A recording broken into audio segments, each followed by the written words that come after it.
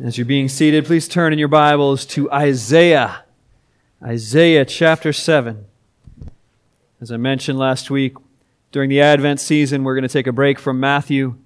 We're going to look at Isaiah chapters 7 through 12, commonly called the Book of Emmanuel, because in it are many familiar passages of the promise of the child that would come to deliver God's people.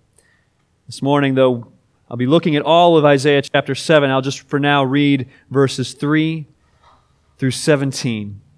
Hear now the word of the Lord. And the Lord said to Isaiah, "Go out and meet Ahaz, you and Shear-Jashub, your son, at the end of the conduit of the upper pool in the highway to the washer's field. And say to him, be careful, be quiet, do not fear, and do not let your heart be faint because of these two smoldering stumps of firebrands at the fierce anger of Rezin and Syria and the son of Remaliah. Because Syria with Ephraim and the son of Remaliah has devised evil against you, saying, let us go up to Judah against Judah and terrify it, and let us conquer it for ourselves and set up the son of Tabeel as king in the midst of it. Thus says the Lord God, it shall not stand and it shall not come to pass. For the head of Syria is Damascus, and the head of Damascus is Rezin. And within 65 years, Ephraim will be shattered from being a people. The head of Ephraim is Samaria. The head of Samaria is the son of Remaliah. If you're not firm in faith, you will not be firm at all. Again, the Lord spoke to Ahaz. Ask a sign of the Lord your God. Let it be deep as Sheol or high as heaven. But Ahaz said, I will not ask, and I will not put the Lord to the test. And he said, hear then, O house of David, is it too little for you to weary men, that you weary my God also? Therefore the Lord himself will give you a sign. Behold, the virgin shall conceive and bear a son, and they shall call his name Emmanuel. He shall eat curds and honey when he knows how to refuse the evil and choose good. For before the boy knows how to refuse the evil and choose the good, the land whose two kings you dread will be deserted. The Lord will bring upon you and upon your people and upon your father's house such days as have not come since the day that Ephraim departed from Judah, the king of Assyria. This is the word of the Lord.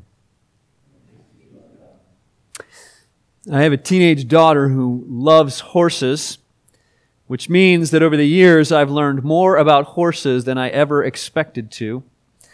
And one of the saddest things we came across in some of the novels and storybooks that we would read about horses was the way that horses will sometimes react to a barn fire.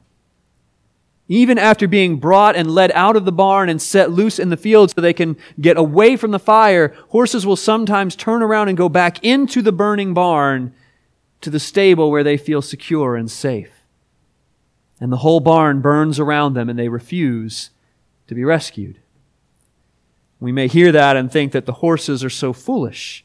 Don't they see and understand the danger? Don't they understand that safety is that way and the people are trying to lead them to safety and to rescue? But let's not be so quick to judge horses because we can be prone to the same behavior. We may perceive the danger we're in as the world burns around us and our lives feel like they fall apart at times. But rather than accept the rescue that God offers, we seek to soothe our souls with every manner of false comfort and false rescue. When you're fearful, where do you turn for peace? When you are in despair, where do you find comfort? When you're confused, where do you seek answers? Now here in church on Sunday morning, you know the right answer. I look to God, I pray, I read His Word. But seriously, where do you turn when you're stressed? Where do you go when you're upset? You go to Amazon.com, buy something to distract you, make you feel good for a while, something sweet to eat from your favorite place. You get on the boat, find some solitude out on the waters. You seek the comfort of like-minded people online who will only support you and agree with you. We tend to reject the rescue that God offers. And when we do so, we only find destruction. But even then, God gives us the promise of salvation. The first thing we see and learn from this story of Ahaz and Isaiah is that we live in need of rescue.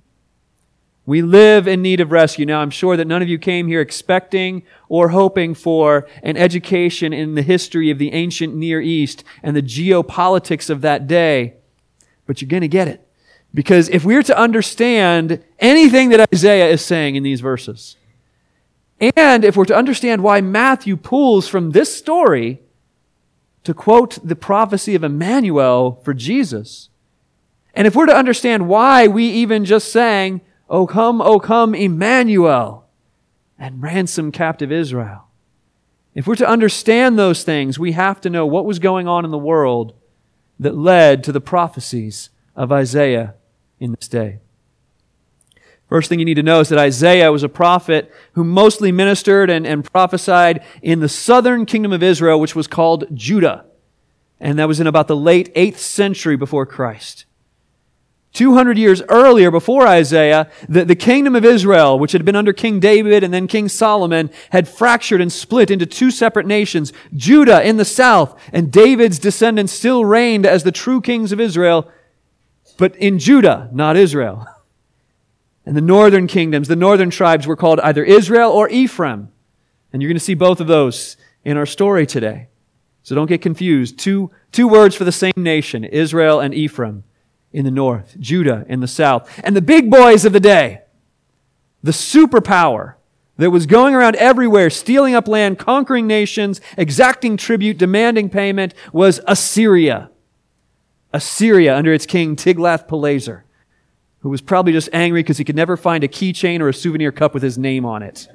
I mean, Tiglath-Pileser. And so they're kind of the bullies of the day. And they're going around conquering kingdom after kingdom and saying, look, if you just pay us money, everything we ask for, no matter how much it is, you just pay us gold, everything, year after year, we won't destroy you.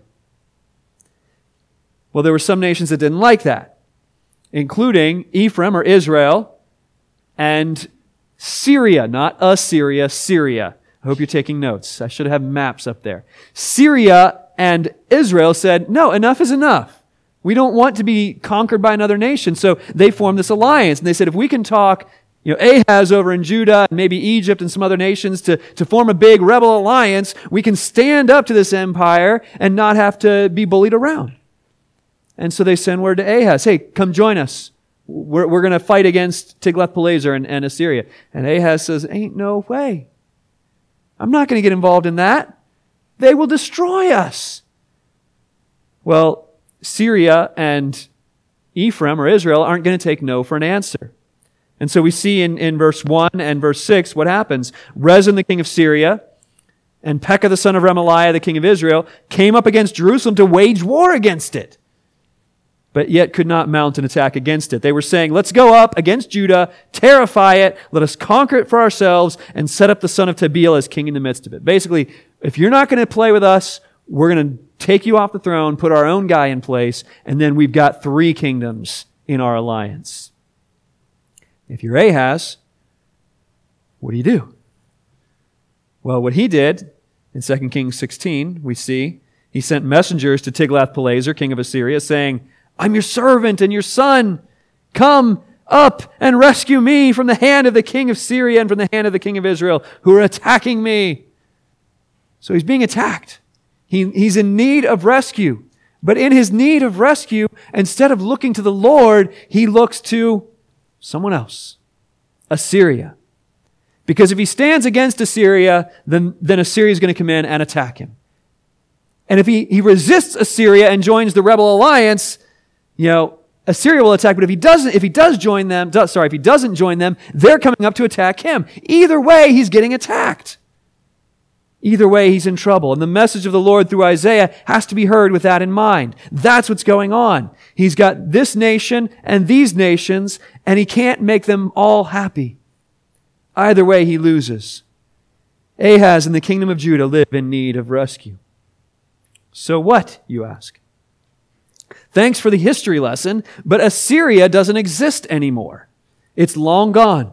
And Stuart, Florida, or wherever you live today, is not under siege from hostile armies.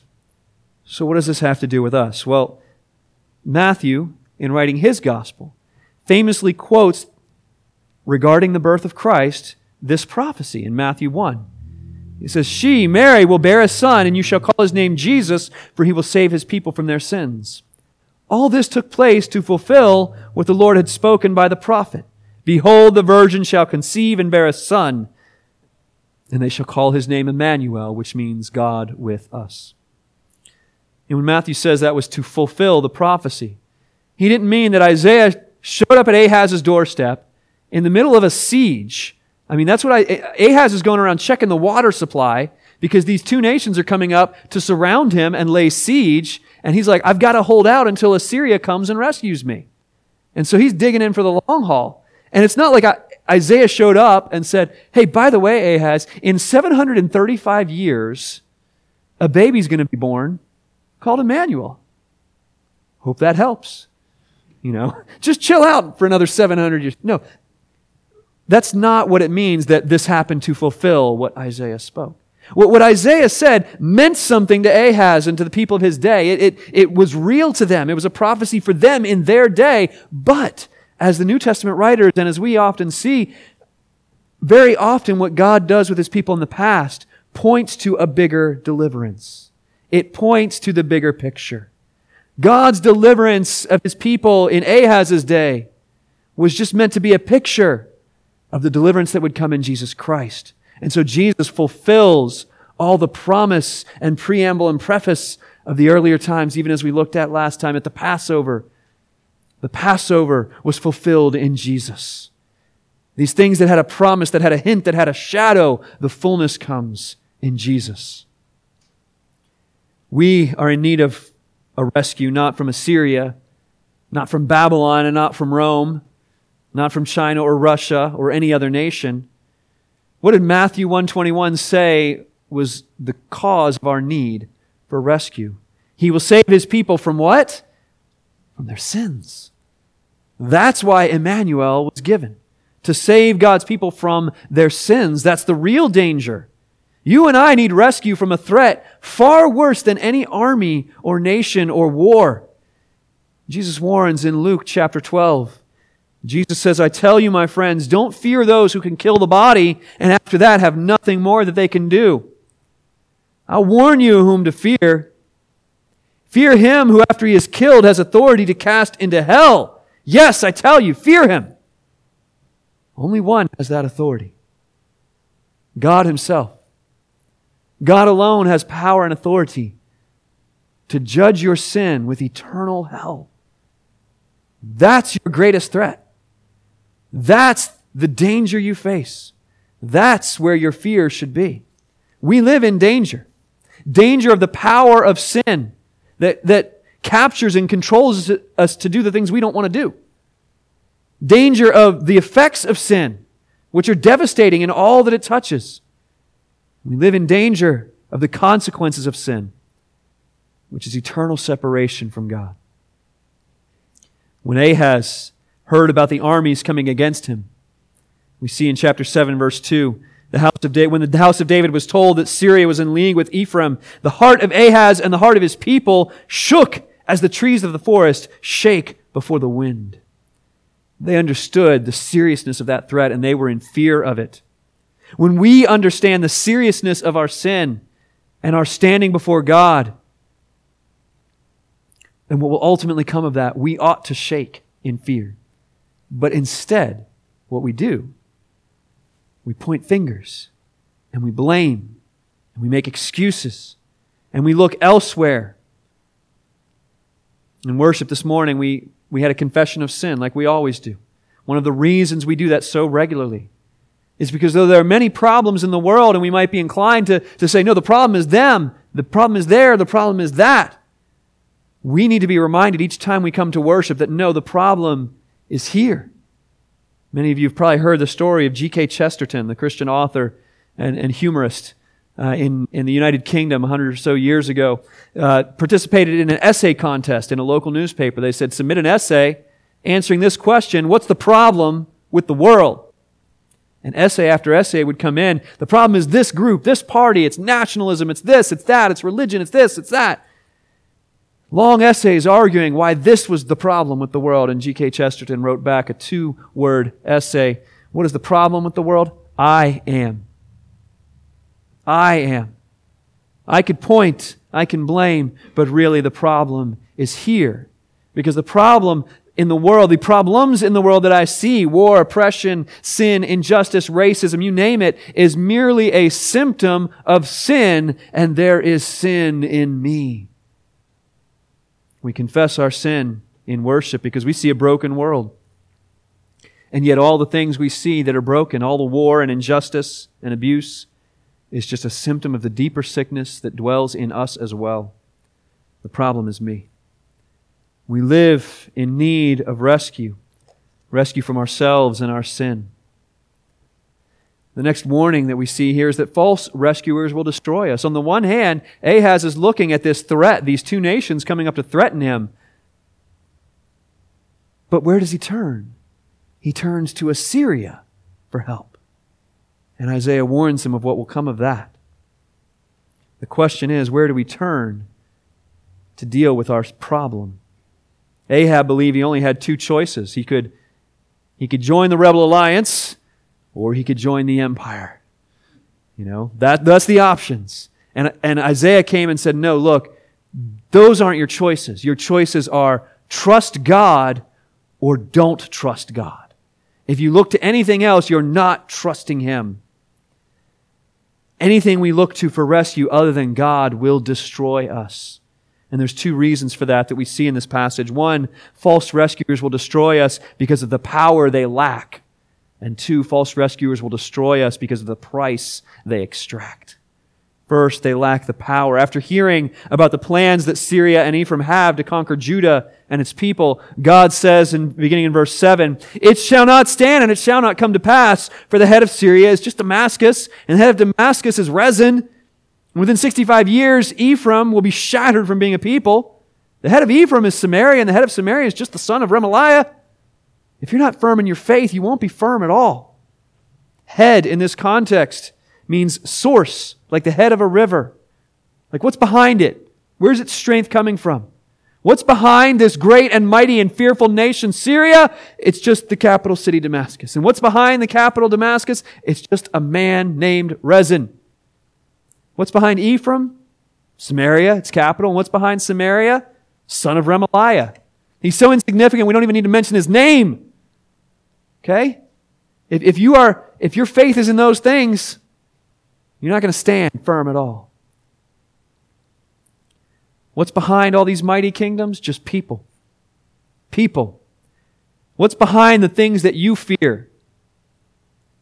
The political parties, the social causes, the material wealth that tells you it has the answers for you. The things that tell you they'll make you feel safe and content. What's behind them? Frail humans who have no power to save. Psalm 146 warns us, "Put not your trust in princes, in a son of man in whom there's no salvation. When his breath departs, he returns to the earth. On that very day, his plans perish." They lack the power to save. Anything you look to, anything other than God that you look to give you answers, meaning, comfort, security, it lacks the power to save. But worse than that, they also extract too great a price from us. When Isaiah confronts Ahaz, the king, he's out there preparing for a siege. He's put his trust in Assyria. They're going to come in and they're going to save the day.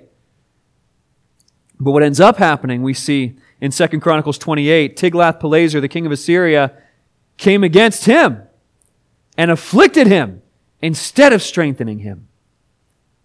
The one that he had thought would deliver him and give him all the answers ended up afflicting him. Assyria came in and cleaned out the kingdom of Judah, took everything they had, and then demanded more payments, more and more. We expect a rescue, we get destruction. In Isaiah 7:17, he warns Ahaz that the Lord will bring upon you and upon your people and upon your father's house such days as have not come since the day that Ephraim departed from Judah. The king of Assyria. Look, when Ephraim departed from Judah, 10 of the 12 tribes took off. It was desolation. It was horrible. It was unthinkable. And Isaiah is saying, this is going to be worse than that because the king of Assyria is going to come in. And the rest of the chapter 7 goes on to describe how the land is going to be emptied. He says Assyria is going to come in. They're going to be like a razor, just shaving off all the hair. Like everybody's just going to be cut down. And the cows are going to be producing so much milk, and there's not going to be people to drink them. And the land is going to be so filled with thorns because there's going to be nobody to work the land. The very thing that you trusted and hoped in is going to demand too much of you. It not only has no power to save, but its price is too great. It demands your loyalty. It demands your time. It demands your thought life. It demands your obedience. And in the end, it doesn't give what it promises. That purchase that you made that was going to that made you feel good maybe for a little bit. It distracted you. It helped you feel better. It's going to wear out. Soon it's not going to be enough, and you're going to have to buy more and buy more and buy more. That person in that relationship, that person whose presence in your life boosted your self-esteem for a season, it's not always going to be like that.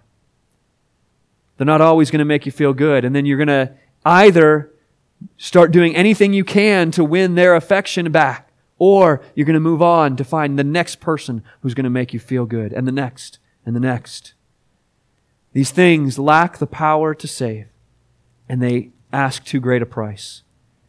We know we need a rescue. We don't feel safe. We don't feel whole. But when we reject God's rescue and look to false rescuers, they destroy us. But there is promise in this. There is hope. There is gospel, because God's rescue is a gift. In the midst of our need, even as we're trusting in and hoping in other things, God offers a rescue to His people. It's a gift of grace. Ahaz didn't deserve to be rescued by God. He was a nasty, evil, bad king. Scripture describes some of the horrible things he did. Not only himself, but leading God's people in horrible things. And yet, God did not let His people or this king experience the justice that they deserved. But instead, He goes to that wicked king with this message in verse 4. Be careful, be quiet, do not fear, do not let your heart be faint, because of these two smoldering stumps of firebrands. God's already said, look, it's not going to happen. I'm not going to let it happen to you. These two nations aren't going to harm you. That conspiracy is not going to destroy you, and that powerful nation is not going to undo my plan for you. And I want you to be reassured of that. And so verse 11, he makes this amazing offer. Ask a sign of the Lord your God. Let it be as deep as Sheol or as high as heaven. He says, look, you can ask for me to prove myself to you any way you want, Ahaz, and I'm going to do it because I want you to see and believe that you don't need to wait for Assyria, and you don't need to worry about what's coming up the other direction. Now, just to be clear, I don't want you taking Isaiah 7, verse 11 into your prayer this week and saying, Lord, you've told me to ask a sign for you, and so here's what I want. This is not a general command or offer to all of God's people. This is to Ahaz in his day. And Ahaz responds to it in the worst way possible. He puts fake religion over it. I'm not going to put the Lord to the test. Deuteronomy 6 says, don't put the Lord to the test. I'm not going to do it. I'm not going to ask for a sign. What he's trying to do is trying to get out of it.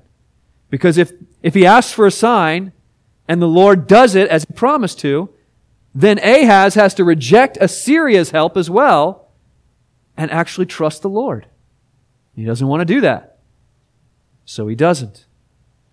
But behold the grace of God. Even though Ahaz doesn't deserve the rescue and doesn't want the sign, God gives it anyway.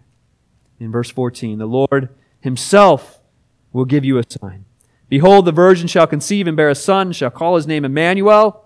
He shall eat curds and honey when he knows how to refuse the evil and choose the good. For before the boy knows how to refuse the evil and choose the good, the land whose two kings you dread will be deserted.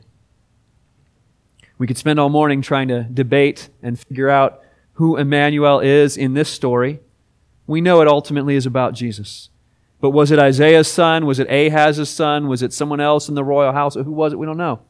We don't know, and it doesn't matter. The point is, a child would be born, and Ahaz would know, because the mother of that child would say, his name is Emmanuel, which means God with us.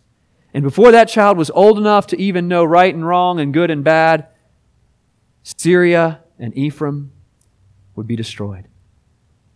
And within a year of the prophecy, it happened, just as Isaiah told. They were destroyed. Syria came in, squashed the rebellion. Ahaz and his people did not deserve the rescue from God, and yet God gave them both a sign and a rescue as a gift. He not only does what we can't do for ourselves, rescue us, but He does it when we don't deserve it. And that's the story of the true Emmanuel, of Jesus. Matthew quotes this passage and applies it to Jesus because God's people in Matthew's day and in our day don't deserve God's rescue. In Romans 5, we're reminded that God shows His love for us in this, that while we were still sinners, Christ died for us. While we were enemies, we were reconciled to God by the death of His Son. God promises that even when we are not with Him, He is still with us.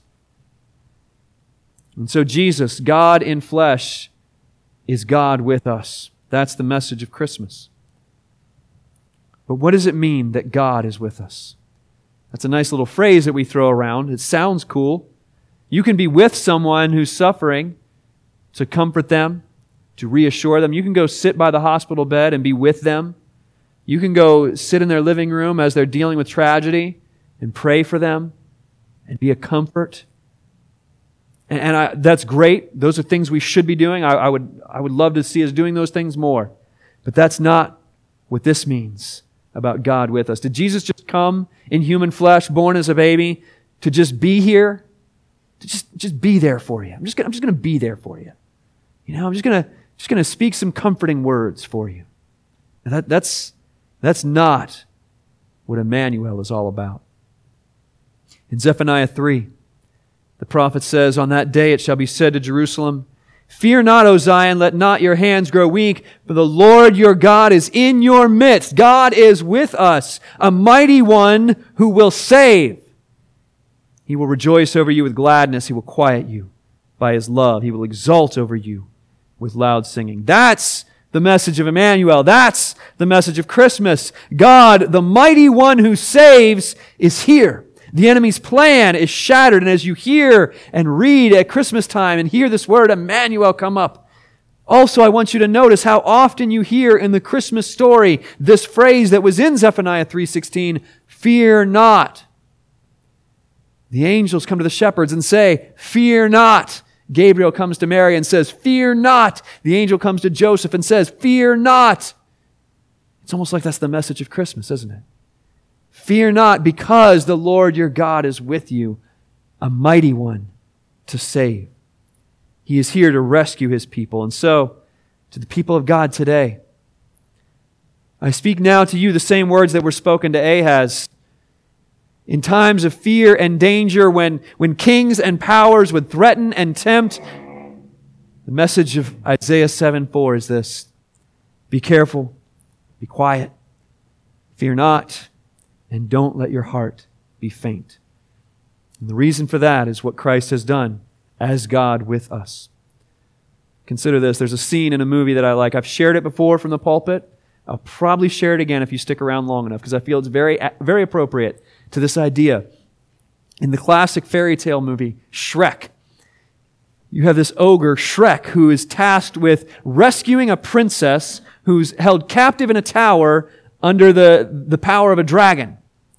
And Shrek, who's this big green ogre, goes in and he's seeing the bones of all the knights who've tried and failed to rescue the princess before. Because you have to go in and you have to slay the fire-breathing dragon so you can rescue the princess. And things don't go according to plan. And at some point in this rescue, so-called, we see Shrek and his companion Donkey and Princess Fiona rushing through the castle, and you hear the dragon roaring in the background. And Fiona, she's incredulous. She can't believe it. She says, "You didn't slay the dragon?" And she's right to be outraged. You can't have a rescue if the dragon is still there. There's no rescue until the dragon is dealt with. And that's, Shrek, he says, "It's on my to-do list. I'm going to get to it sooner or later." That's not how God has rescued us. Okay, Ahaz was promised a rescue from an enemy that was knocking at the door. It was still very much alive and threatening. But our rescue is different. Our Emmanuel is different. Jesus is our Emmanuel, mighty to save, the Lord our God in our midst, and we don't just look forward to a rescue that's on a to-do list. We look back at a rescue that already took place. The gospel is not that God can, or God may, or God someday will deliver you. It's on His to-do list. The dragon is slain. Death and its source, sin, have been defeated on the cross. And so your confidence today is not that the biggest army is on your side or the strongest wall is built around you. It's not that you have the mightiest God or the most powerful allies and friends, all of which is true. Your confidence is this, that the battle for your soul and for your future was already fought and won 2,000 years ago. The dragon is slain. Your rescue is completed. And nothing that you face today can undo the rescue of God. And so when we say at this church that we are living out the gospel together, that's what I'm talking about. That the gospel is that God has already delivered you. And what you do now is you live a life delivered. You're no longer held captive in the tower. You're no longer bracing for disaster that might be around the corner. You're no longer building emotional or literal walls to protect you. Whatever it is that truly threatens you, whatever it is that you truly had to fear, whatever lack you felt, whatever answers or solace or rescue that you needed, all that's completed. It's done. Those false rescuers that had no power to save and that claimed too high a price from you, those are gone. That's the message of Emmanuel. You don't need those things because your rescue is complete.